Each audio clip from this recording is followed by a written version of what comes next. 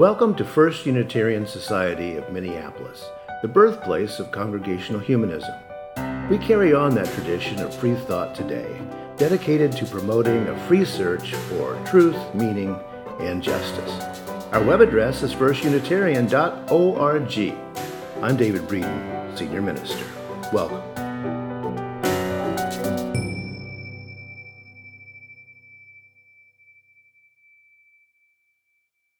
I want to start off talking about Thanksgiving. It's always been a big deal in my family.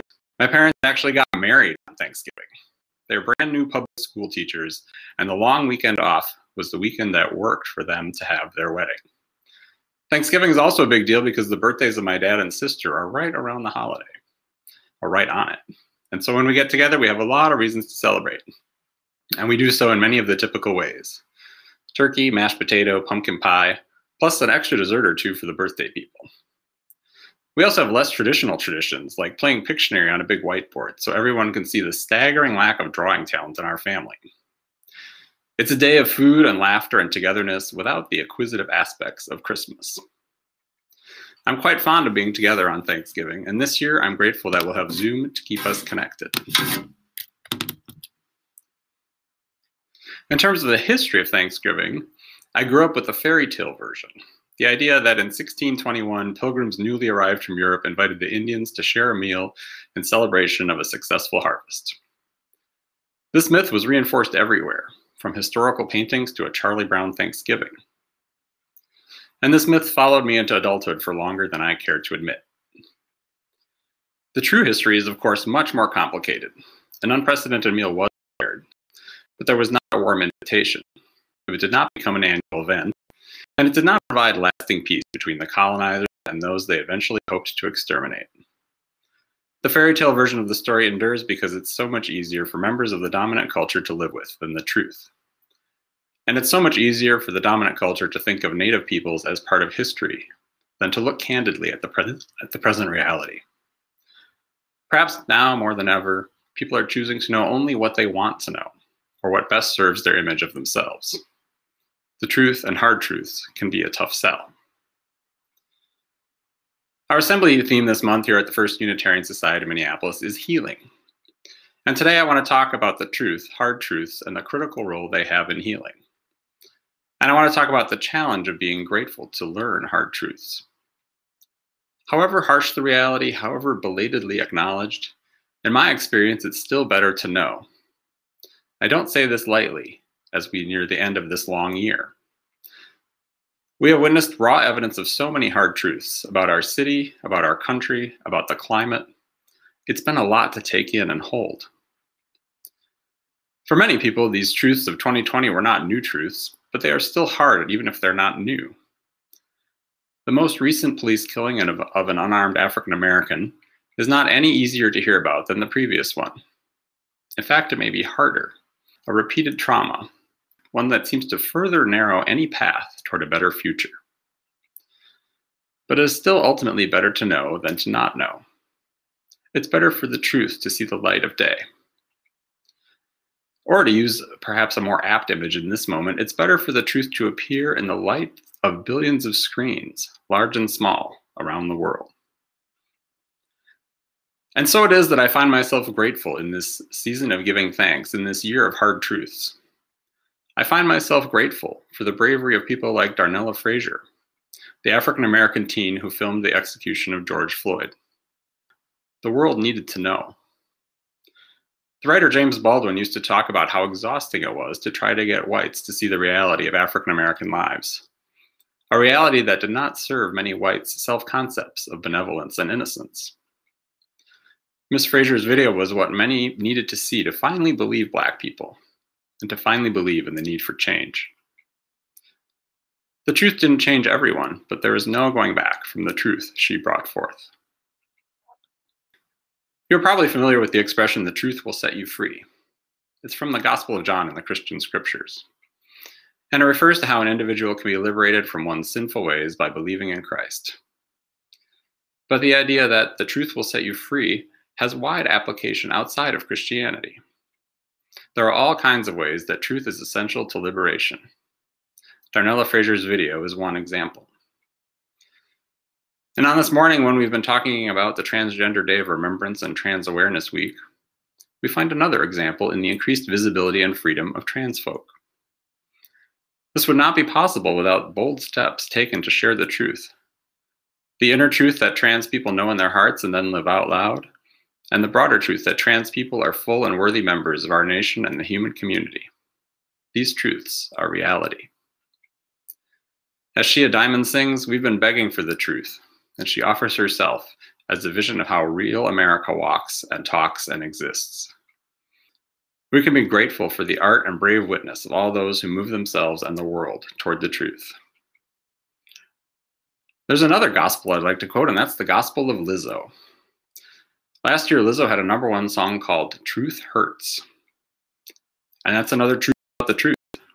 It can hurt. The truth can set you free and it can hurt, and sometimes it can do both at the same time.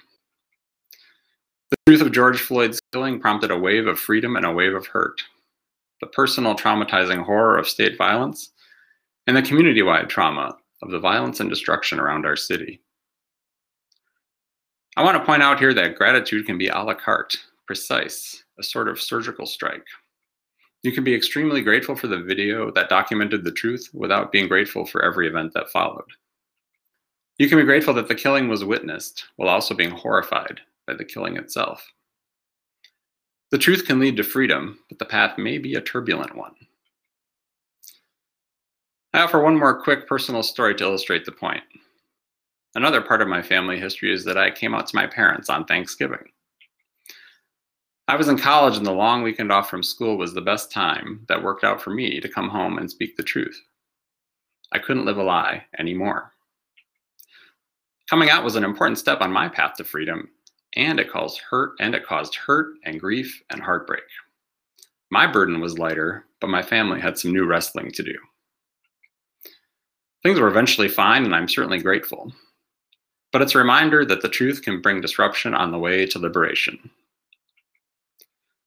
Another big disruptive recent truth for all of us can be found in the outcome of the election. While there was certainly some good news for those who believe in truth and empathy and human rights, some hard truths about America were underscored. And I will say that I don't feel liberated by the knowledge that 74 million Americans found blatant racism not to be a deal breaker, authoritarianism not to be a deal breaker, 250,000 Americans dead through malignant neglect not to be a deal breaker, a dozen disprovable lies a day, not a deal breaker. This truth about so many of our fellow voters does not feel liberating. In fact, it feels constricting and frightening. But even so, it's better that we know it than not know it. I want to acknowledge that it can be hard for anyone to take in large amounts of hard truth. I'm reminded of a phrase I heard last year at a symposium of the Black Lives of Unitarian Universalism. The Reverend Dr. Sophia Betancourt, a professor at the Starr King School for the Ministry, talked about having stories sieved through the body. Sieved through the body.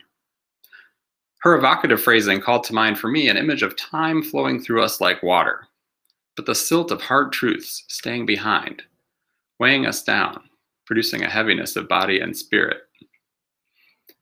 I've thought of this metaphor many times during these months of pandemic, uprising, and political upheaval, when so many of us have been traveling through our days with psychological loads that we feel in our bones. I would still say, hard as it can be, that it's better to know, to respond with gratitude to new facts, new information, new narratives, even if they're initially disruptive and hurtful. Black Lives of Unitarian Universalism, also known as Blue, is actually itself the beautiful result of some of the painful truth-telling that has happened in the past several years, in the United States and across our denomination. Blue got started around the time of the broader Black Lives Matter movement. And a bit later, in the spring of 2017, it was a time of much turmoil in our National UU Association, as example after example of systemic racism was brought into the harsh light of truth. Today, Blue is a space of safe harbor and a prophetic force for change, reminding us all of the rewards of living into the truth. I mention all this because we are living with so many hard truths. religious authoritarianism, and cult-like gullibility, and blatant white supremacy are going to be with us in significant ways for some time. And in the United States, this pandemic can rightfully be called a massacre. Our country's COVID death rate is 2.5 times that of Canada, 5 times that of Germany, 12 times that of Norway. And the deaths are disproportionately hitting our marginalized communities. We've learned that significant portions of our fellow citizens are not willing to do even the simplest act to save their neighbors' lives. And significant numbers among our national leaders also don't care if we die, if it helps them stay in power. We are very much in the middle of these seismic stories that are still being written. So we don't even yet have the benefit of distance to fully process these hard truths. But it's good that we know. Dr. Eddie Glaude Jr., chair of the African American Studies Department at Princeton, was the speaker at this month's Westminster Town Hall Forum, normally held here in Minneapolis but conducted virtually. Glaude reminded the audience that James Baldwin, writing in 1963, said that, quote, "It is the innocence which constitutes the crime. The innocence is the crime." Responsibility, Baldwin said, never goes away. It can only be abdicated. And Dr. Glaude talked about an epistemic ignorance, widespread, willful, and systemic ignorance of the truth. Examples are easy to find, from ignorance about Thanksgiving's history, to climate denial, to ignoring the reality of Black and Indigenous and immigrant lives. So what do we do about this? About the horror and scope of all that's going on? What do we do about all that contradicts our core values about what it means to love our neighbors and support human flourishing? There are countless ideas out there for what to do in these unprecedented times, but let me share just a few. For white people, Dr. Glaude says they need to not only listen to and believe the stories of the marginalized, but also tell the stories. Not co-opt them, get them into the heads of those who might not otherwise hear them. As an unidentified Twitter user said the other day, the country isn't divided, white people are divided. And so when we white folk learn the unvarnished truths about our country, we could model receiving such truth as a gift and then spread the word. At the same time, we would be wise to accept that there are limits right now on who will hear the truth, or who will even agree on basic facts of reality. There's currently a robust public discourse about what an American reckoning would look like and what it would entail. That discourse includes looking at the limits of compromise.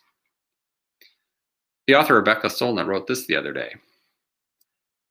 If half of us believe the earth is flat, we do not make peace by settling on the earth being halfway between round and flat. Those of us who know it's round will not recruit the other side through compromise. We all know, she says, that you do better bringing people out of delusion by being kind and inviting than by mocking them. But that's inviting them to come over, which is not the same as heading in their direction. Rebecca Solnit's point about kindness and invitation is an important one. To paraphrase Jonathan Swift, we are very unlikely to reason people out of positions that they didn't reason themselves into. Sometimes the best we can do, especially in cases of conspiracy theories and cultish behaviors, which are having their own epidemic, the best we can do is to be ready and welcoming when the fever breaks or the cognitive dissonance becomes too much. But I want to share 2 notes on that. One is that no one is required to forgive or absolve their oppressors. Asking those who have been harmed to make nice with those who have perpetuated the harm is a continuation of abuse. Forgiveness can be very beneficial, but it shouldn't be expected. And my second thought is that we shouldn't count on very many people changing their minds anytime soon. Our near-term future as a country will be determined not by argument and persuasion, but by who is strategic and organized around power. Who is best at mobilizing and motivating voters in Georgia, for example? Who is best at pressuring and persuading political leaders, electorally or in the streets, to restore our imperfect democratic norms, to address systemic racism and white supremacy, and to undertake a national reckoning of the past 4 years? New Yorker magazine writer Masha Gessen puts it like this: "We have to talk about what happened and about how we go on living in such a way that it doesn't happen again." Of course, Gessen writes, this process can't succeed as long as nearly equal numbers of Americans live in two non-intersecting realities. But such a process is also our best hope for reclaiming a shared reality. When you have a deep festering wound, Gessen says, you do not heal it by pretending there was no injury. You clean it out and then you stitch it up. So large portions of the population may not be receptive to facts or to equity-based 21st century visions for America. But it's still important to offer these up. Imagining a better future is key, and there are a lot of people who can't imagine the country being any better than it is. They bought into a predator versus prey, win-lose, us versus them mentality, one that's reinforced by racism and by our dehumanizing version of capitalism. If you try to talk about how healthcare is better and cheaper in other countries, or how low-cost higher education might work, you might get a look of great skepticism from someone certain that they are going to be on the losing end of the deal, and that undeserving minorities and immigrants are going to win.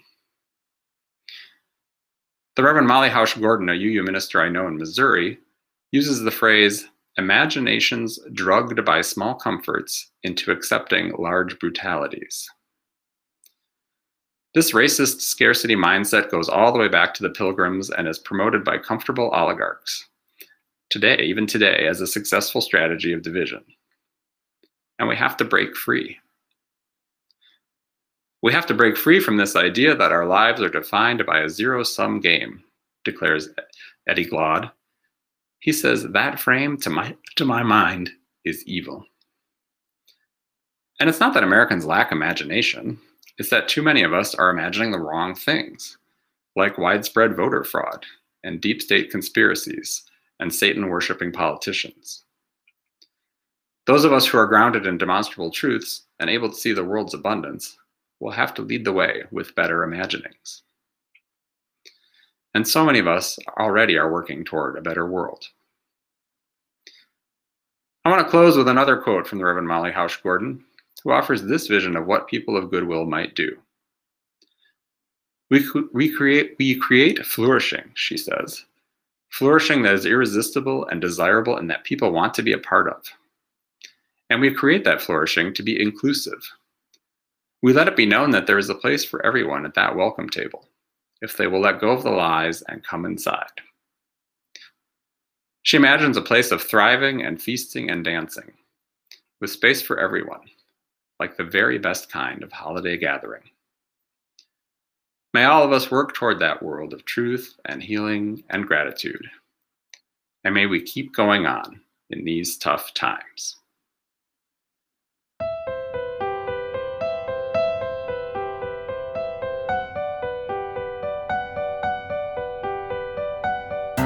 Thanks for listening. You can find much more about humanism and what's happening at First Unitarian Society in Minneapolis by visiting our website at firstunitarian.org.